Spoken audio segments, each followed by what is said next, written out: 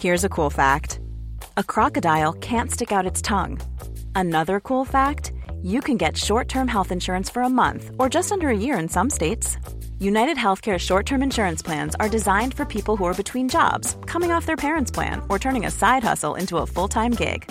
Underwritten by Golden Rule Insurance Company, they offer flexible, budget-friendly coverage with access to a nationwide network of doctors and hospitals. Get more cool facts about United Healthcare short-term plans at uh1.com. Many of us have those stubborn pounds that seem impossible to lose, no matter how good we eat or how hard we work out. My solution is PlushCare. PlushCare is a leading telehealth provider with doctors who are there for you day and night to partner with you in your weight loss journey. They can prescribe FDA-approved weight loss medications like Wegovy and Zepbound for those who qualify. Plus, they accept most insurance plans. To get started, visit plushcare.com/weightloss. That's plushcare.com/weightloss. Hey, Dave. Yeah, Randy. Since we founded Bombas, we've always said our socks, underwear, and T-shirts are super soft. Any new ideas? Maybe sublimely soft. Or disgustingly cozy. Wait, what? I got it. Bombas. Absurdly comfortable essentials for yourself and for those facing homelessness. Because one purchased equals one donated. Wow, did we just write an ad? Yes. Bombas. Big comfort for everyone. Go to bombas.com/ACAST and use code ACAST for 20% off your first purchase.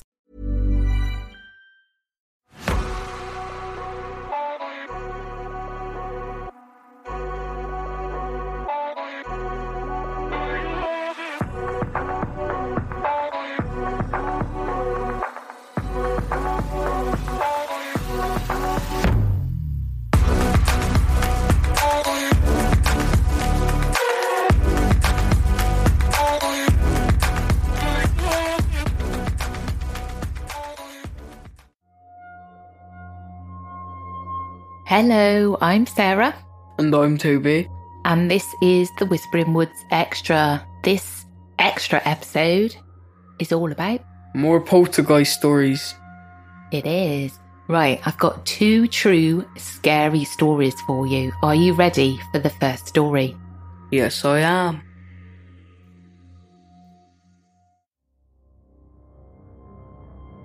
Despite being one of many unremarkable terraced homes on Rhondda Street in Mount Pleasant, Wales, this particular house garnered attention from television crews over 50 years ago.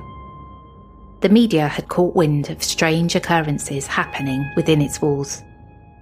It was the month of December in the year 1965 when television reporters became intrigued by a revelation that had already made it to the front page of the South Wales Evening Post several days ago. The title, The Ghost of Rhondda Street, blared across the newspaper, and the opening statement was brief. Investigators visited a Swansea row house today as the residents claimed a spectre had pillaged their home. This was an extraordinary occurrence, even for the era. As per the report, the house was in disarray, with furniture scattered in an upstairs bedroom, living room and kitchen lean-to. One of the residents insisted that there was only one plausible reason for the chaos. A poltergeist was responsible for the mess. As per the report, the series of events commenced with a children's medicine bottle levitating from the mantelpiece and hurtling towards Marcia Howell, a 20-year-old resident of the house, along with her husband David and 2 young children, Beverly and Gareth. With a pounding heart, Mrs. Howell snatched up her son and darted towards her husband as he arrived home from work. She was terrified. According to the newspaper report, upon Mr. Howell's return to the living room, he found all the furniture upended and clothes scattered about the space. The family reported that the next day they heard loud crashing sounds emanating from the living room. Upon investigation, they found that the furniture had been overturned yet again, with a television set lying on the floor and chairs stacked haphazardly on top of it.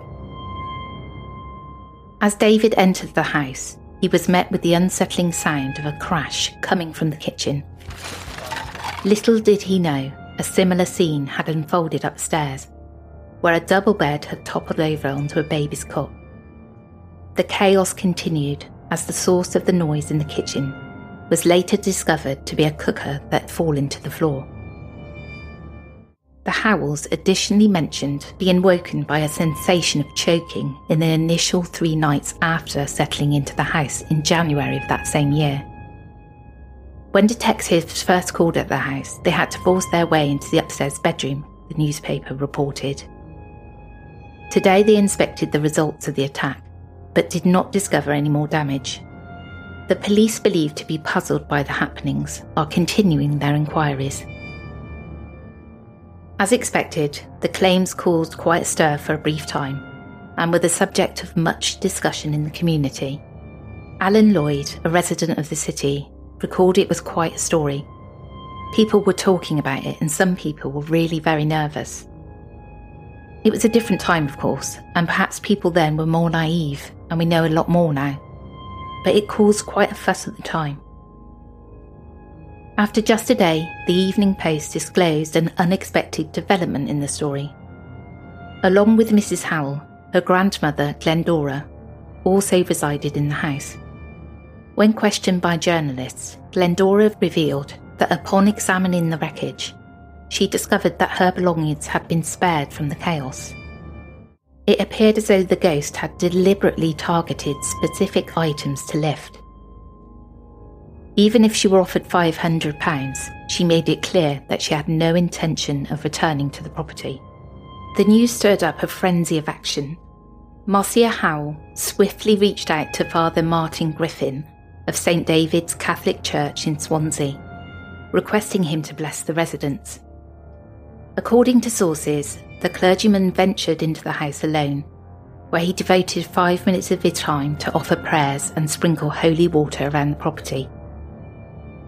Harry Holmes, a security officer residing on Oxford Street, paid a visit to the location as well. With 35 years of experience in investigating haunted houses, the 74-year-old was no stranger to the supernatural.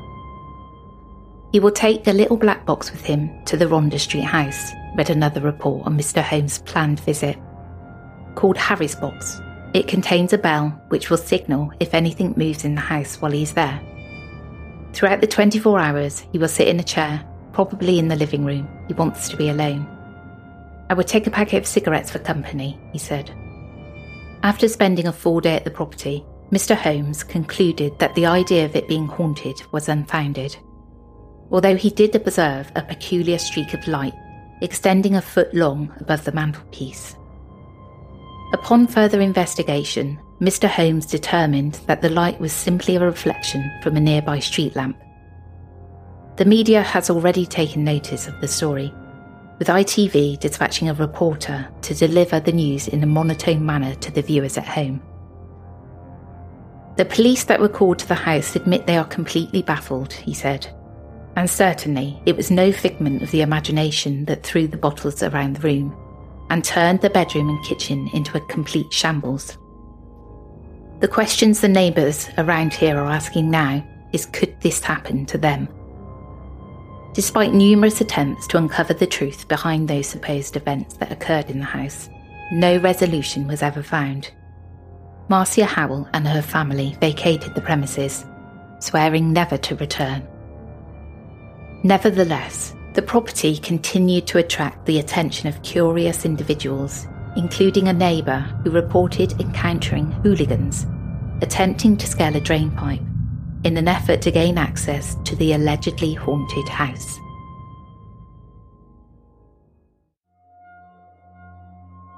I really loved this story because it's not far from us. There is actually the news report that's mentioned is online, so I'll leave a link to it in the podcast notes. But it's really worth a watch just for that 60s footage and the way they speak and everything. I love it. I loved it. Really loved it. You're going to have to watch the video after as well, Tobe. Yeah. Right, are you ready for the second scary story? Yes, I am.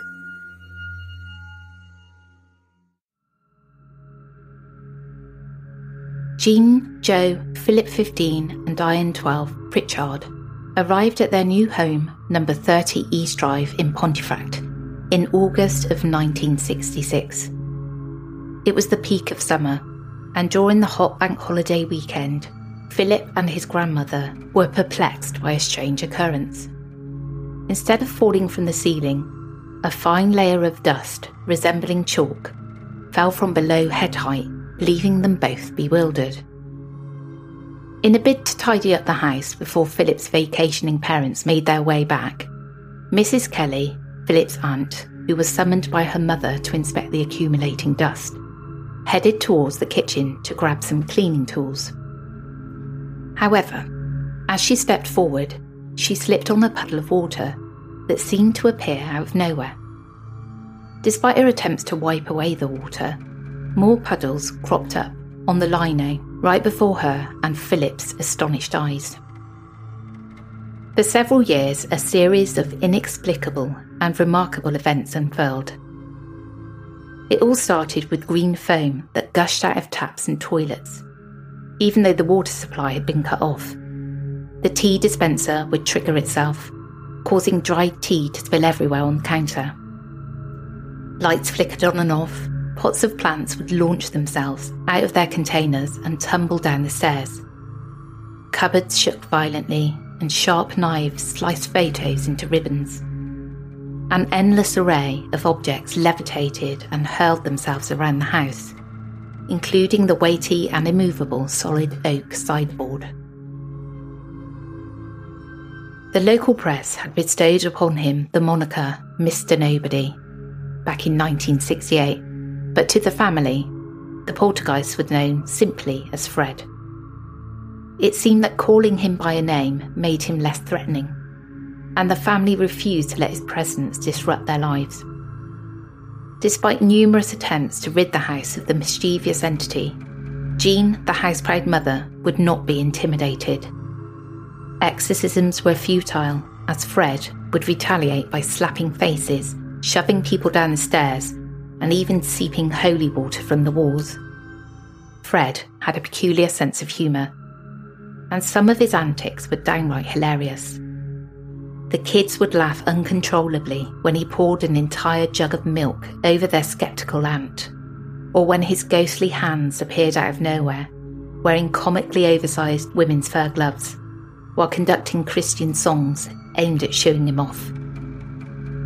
Poltergeists are typically not known for causing serious bodily harm. However, Fred proved to be an exception, as he inflicted bruises and scrapes on his victims, causing them to experience terrifying moments, especially Diane, who seemed to be the prime target of the haunting. Despite the fact that poltergeists rarely become excessively violent and cause physical harm, Fred's case was different. As time went by and Philip and Diane were transitioned into adulthood, the paranormal activity intensified, reaching a climatic height. One night, Diane's long hair suddenly stood on its end, and she was dragged up the stairs while kicking and screaming. The traumatic experience left her with visible finger marks on her throat, leaving her in a state of shock. The family tried to combat the entity by sprinkling holy water throughout the home, but it only seemed to make things worse. The poltergeist responded by painting upside-down crosses on the living room walls and doors and destroying crucifixes. Joe and Jean Pritchard claimed to have seen a black-cloaked figure with a cowl over its head appear over their bed, adding to the terror of the haunting. The household's unexplainable occurrences were witnessed by the police, a member of Parliament, and the vicar, who were present to investigate. Despite numerous attempts to exorcise the ghost and the presence of various ghost hunters, the spirit remained rooted to the property. Tom Cuniff, a paranormal investigator, invested a considerable amount of time studying the case and uncovered that the town's gallows had been situated just across the street.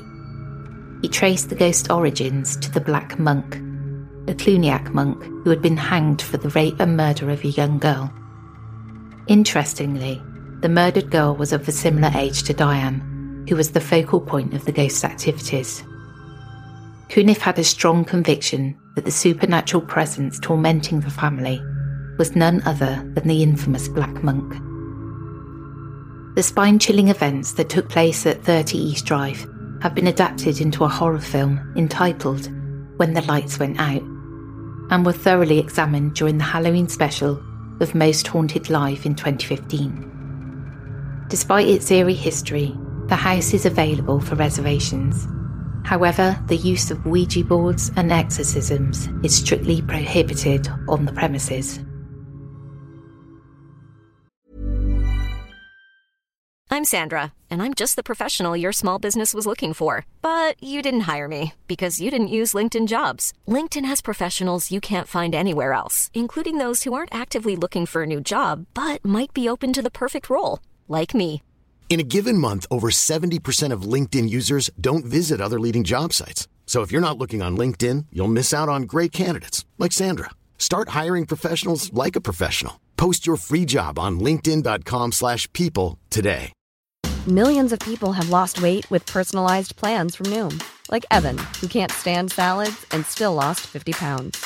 Salads generally for most people are the easy button, right? For me, that wasn't an option. I never really was a salad guy. That's just not who I am. But Noom worked for me. Get your personalized plan today at Noom.com. Real Noom user compensated to provide their story. In 4 weeks, the typical Noom user can expect to lose 1 to 2 pounds per week. Individual results may vary.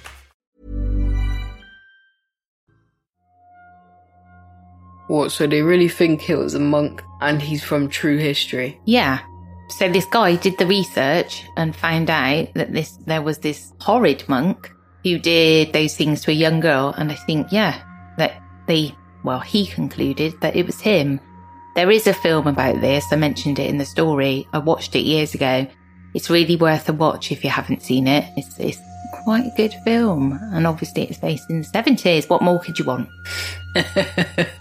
That is the end of this extra. I hope you enjoyed. Please let us hear. Yeah, and we'll catch up with you again on Sunday. Goodbye. Take care, everyone.